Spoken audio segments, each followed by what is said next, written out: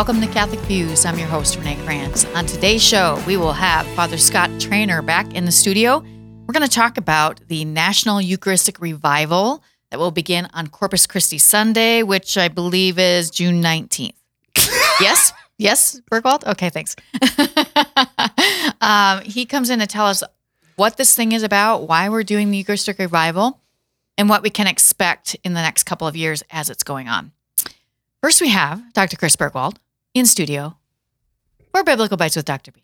These are all the pauses. Like this is a very dramatic. Very dramatic. Very dramatic. Trying something new. Try because you're never dramatic. Anyway, what's today, Renee? 10th Sunday of Ordinary Time?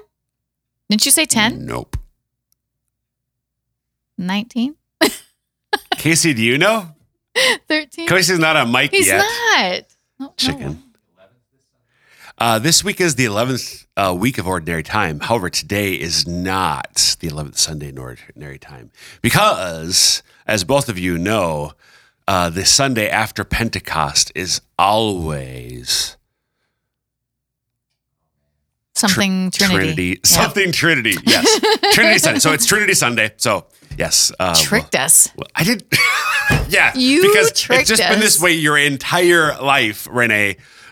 Trinity Sunday sneaking up on you. Whoopsies. So yeah, Trinity Sunday always comes the Sunday after Pentecost. Okay, well, let me get a raise of hands of the audience out there. Who knew which Sunday it was because you've known it your whole life? Right. Now let's get a raise of hands. Nobody. How many of the audience works for the diocese? Oh, a lot of hands went down there, Renee.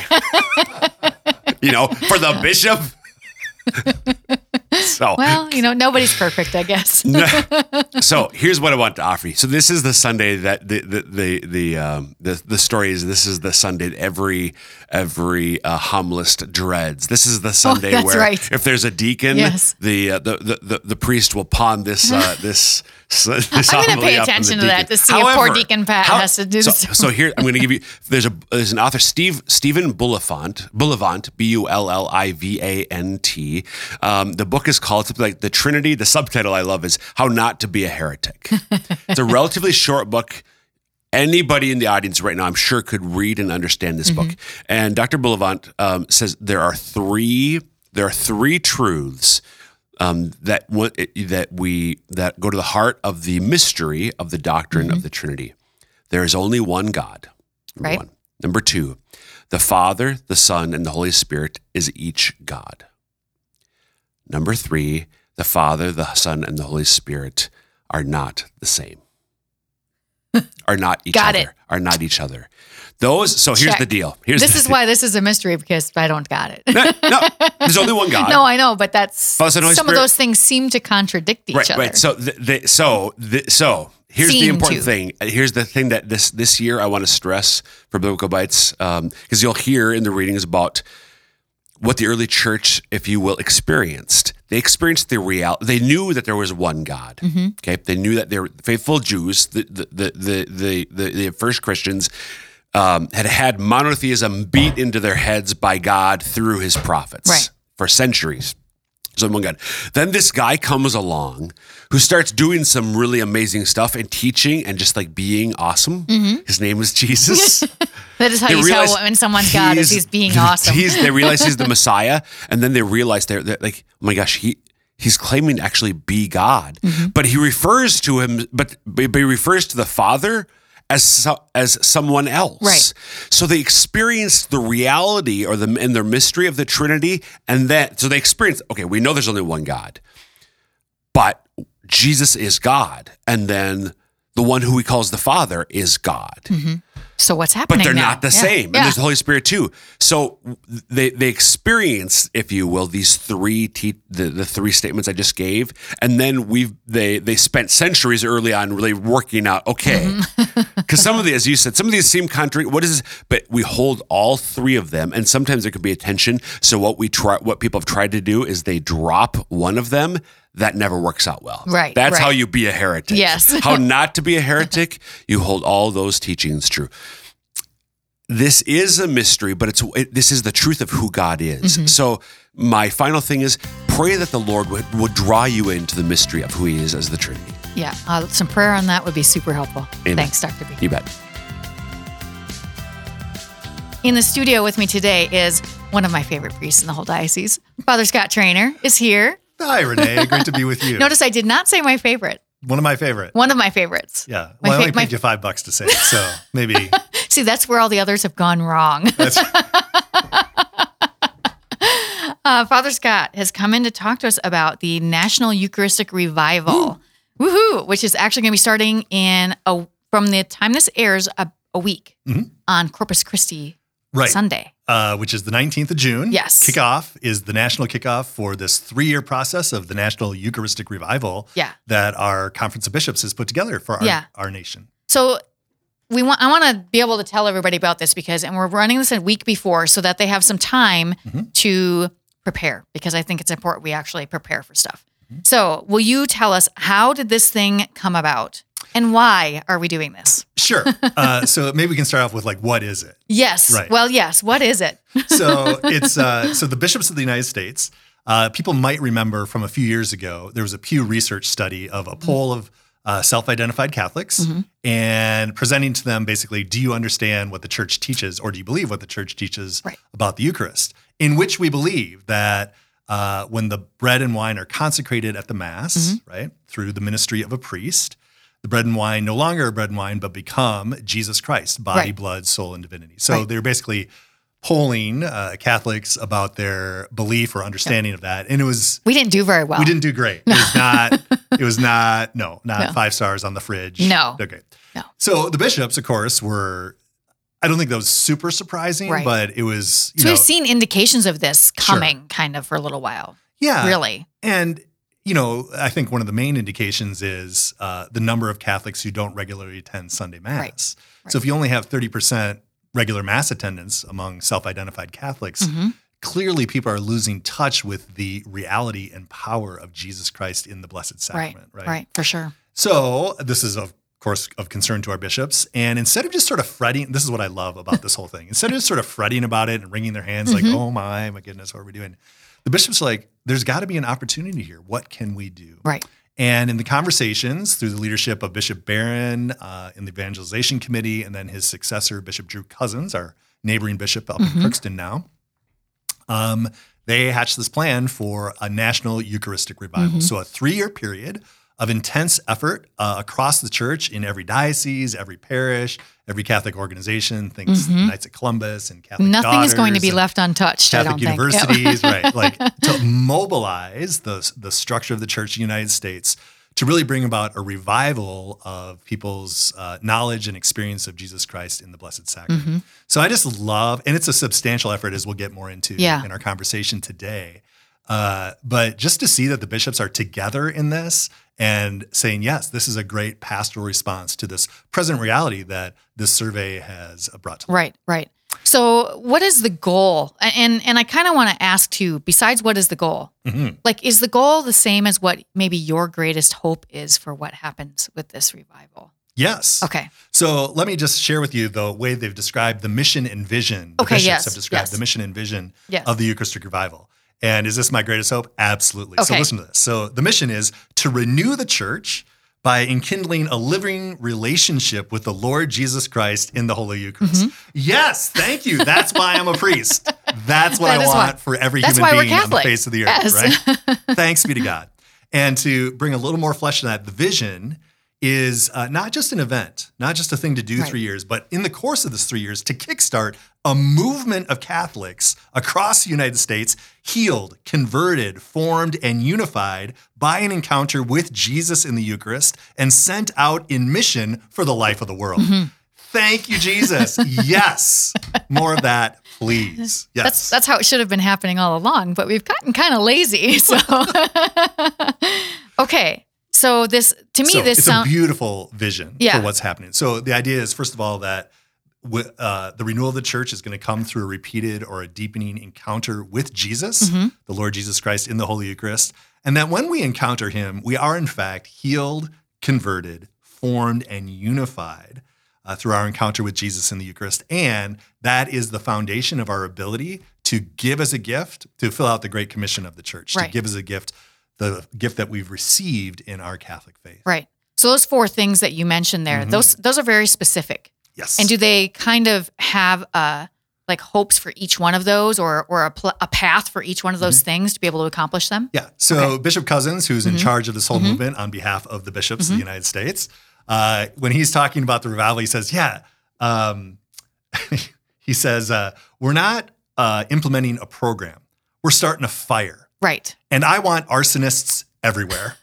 Arsonists. That is awesome. I want arsonists everywhere for the fire of this Eucharistic revival. So the bishops are providing this vision and a pivoting, kind of a culminating moment in the summer of 2024 in the National Eucharistic Congress, which we'll touch on in a second.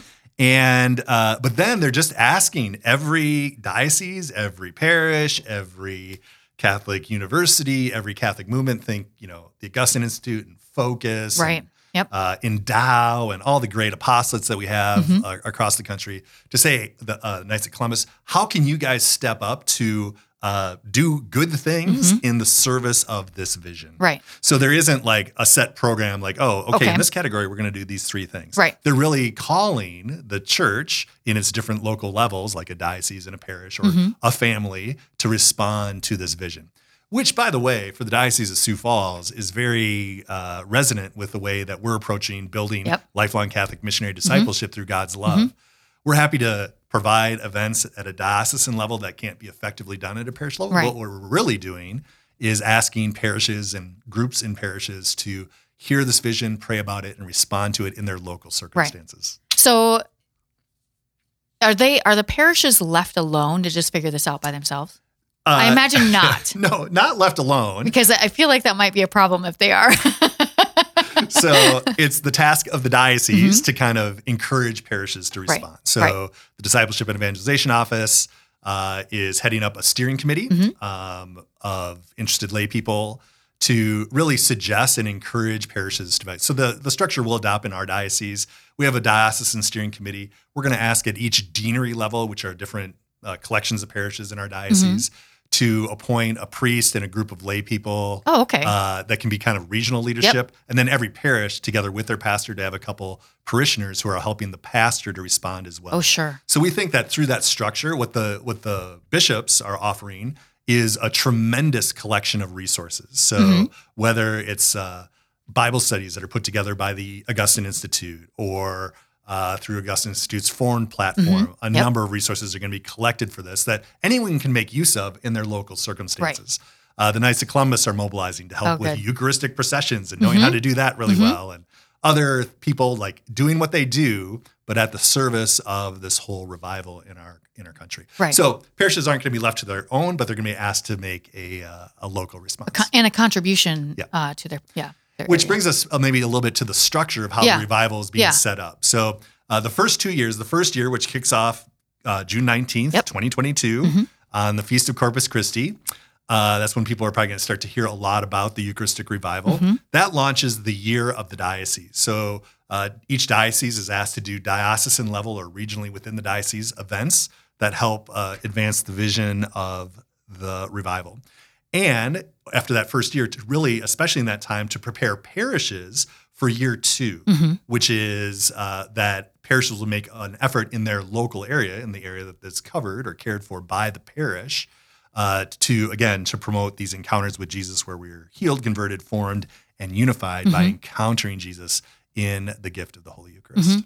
So the hope ultimately is that, not that we're going to retake a survey, but that people will understand and embrace the teaching that is really Jesus in the Eucharist. That's part of it. Part of it. To understand. That's the beginning. Right? To understand what we believe, for sure. That's really important. But more important is the encounter with the person of Jesus in the Blessed Sacrament. And also, in a response in that encounter, how am I empowered by what I receive from Jesus in my personal encounter with him for mission in the world. Right. How do I live missionary discipleship in my local circumstances, fueled and inspired by my communion with Jesus in the Blessed Sacrament? So that's how this revival will help us live out the diocesan vision that the bishop gave us. Absolutely. I can't tell you how excited I am, Renee.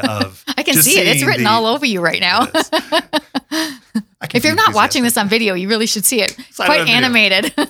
I just see in the context of our diocese, an amazing chain of God's providence, right? So a little over 2 years ago, maybe 2.5 years ago now, we got a new bishop, Donald DeGroot. Yep. And he was inspired by God for this vision for our diocese to build a culture of lifelong Catholic missionary discipleship through God's love, right? Right. So we launching in that effort, making that vision known and helping people just take first steps in responding to it. And that will be a project of decades, no doubt. Right. Then this great book came out, From Christendom to Apostolic Mission, just sort of dropped the fall after, a few months after that vision was rolled out. Right. And that book really framed, why is this vision, building a culture of missionary discipleship, why is that so important? It gives you the history of where we're at as a culture, of why we can't just do business as usual. Right. We're no longer in a Christendom age, we're in an apostolic age, and that calls for a new response to a new real situation that we're in that totally corresponds to Bishop's vision. So it kind of gave the background of why promote the effort of responding to this vision is important.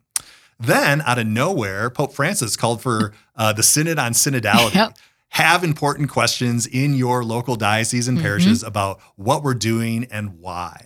Well, that was perfectly timed for what we're trying to launch in our diocese. And now the Eucharistic Revival.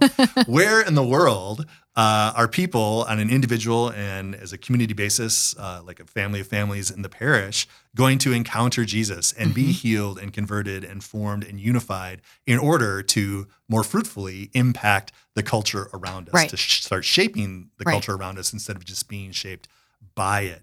And so the amazing sequence and timing of those things, which none of us planned. It seems all random, and it kind of was, but it's God works in really weird ways, doesn't he? I just wanted to go back to the parish response, or they left it on their own. So if you're listening to this, just know in the next 12 months are all about preparing your parish. How can your parish participate in this effort? And the efforts of the diocese in this first year is to really collect resources and offer experiences and training and communications that will help parishes be successful in year 2. Kind of lay the foundation for that. Yeah, good. If you're just joining us, we're talking to Father Scott Trainer about the National Eucharistic Revival, which will be starting in about a week on June 19th. Okay, so if we should really believe that this is really Jesus, the real presence of Jesus in the Eucharist. So I imagine we shouldn't just trot on to church, go through the line, get the Eucharist, and then go on back to our lives. How should we really be living if this is what we really believe? You know, Bishop Robert Barron, who's going to be our new neighboring bishop in Winona sometime in July, I think he's getting installed. He talks about 3 paths of holiness, and the first one is finding the center. Okay. And what he means is to understand who God is in the reality of my life. Okay. That God created me, he knit me together in my mother's womb. He calls me to intimate and unceasing union with himself. And though I have separated myself from him because of sin, he so loved me that he gave Jesus his only son, that for the forgiveness of our sins and opening for us the gates of eternal life. And that calls for a personal response. So if I really get who Jesus is as God and Savior, my Redeemer, the Catholic faith is a salvation faith. There's a need for salvation, and we have a Savior who is Jesus Christ, who is God, and was born of the Virgin Mary, right? And because he is who he is, that makes all the difference in my life. So that when Bishop Barron talks about this path of holiness of finding the center, this is what he means. If I know who Jesus is and what he's done for me, and I take that seriously, everything else in my life is impacted and influenced by that. There's nothing like, oh, here's my faith and here's the rest of my life. Who God is in reality in my life and how I've experienced him makes all the difference in all the other things in my life. It brings a holy ordering to what do I do on the weekends and who do I hang out with and what books do I read? What kind of choices do I make? Where do I spend my time? And what choices do I make or not make? Right. All those things are influenced because God is who he is and I've been transformed by his redemptive saving love. So the Blessed Sacrament is the sacrament of that redemptive love. The whole saving action of Christ is made present and effective for us at every Mass. So, to answer your great question, what should be different if I take and I should say this, what should we do? I just take a little, like, faith is a gift. Right. To know that what appears to be bread and wine is in fact Jesus Christ, body, blood, soul, and divinity. To know that his whole saving power is made present and effective for me. So think of Jesus. What do we see in his public ministry? We see the wisdom of his teaching, right? That draws so many people. We see his power to heal the blind and the lame and the leprous and everyone else, right? We see his power to forgive sins, and we see his power over evil as he casts out demons, right? We see all of that, and then we see the totality of his love as he freely lays down his life for us on the cross. All these things we see in Jesus. And all of that is made present and effective, like fruitful, impactful for our lives today at every Mass, right? Right. To know that is a gift of faith. Okay. It's not something that we should do. Like, I can just make a choice, like, oh, I wasn't doing this, now I should do this. Okay. Like, it's not just a matter of will, okay, right?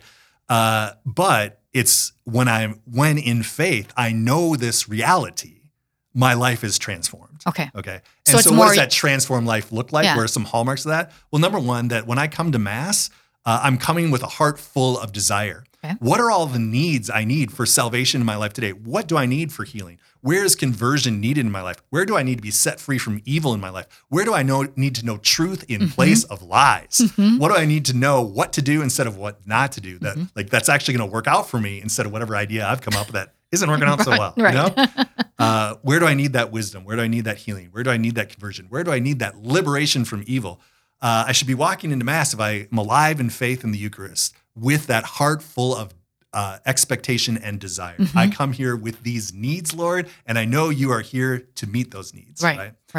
I should come to Mass with a desire as the source and summit of my faith. This is the place of greatest intimacy with Jesus. I actually receive communion with him. One of the great, I'm trying to remember the context of this. One of the great verbs that's associated with receiving the Holy Eucharist is kata metabolon. I know, it was in Saint Irenaeus, the Apology of Saint, I wish I could help you. I know you do. The Apology of Saint Justin Martyr. There we go. Okay. So he lived in 100. He was martyred in 162. Yes. He was a pagan. He was converted to Christianity when he was 32. He had studied all these schools of philosophy, but he found the answers to life's big questions in the gospel of Jesus Christ. And eventually he gave his life for Jesus, right? And he describes, because he wrote letters to the Roman emperor and the Roman Senate about what do we do on Sundays? What is this worship of these Christians? To try to explain it to them that our faith is rational. What I know by faith, it goes beyond reason, but it's not contrary to reason ever. Okay.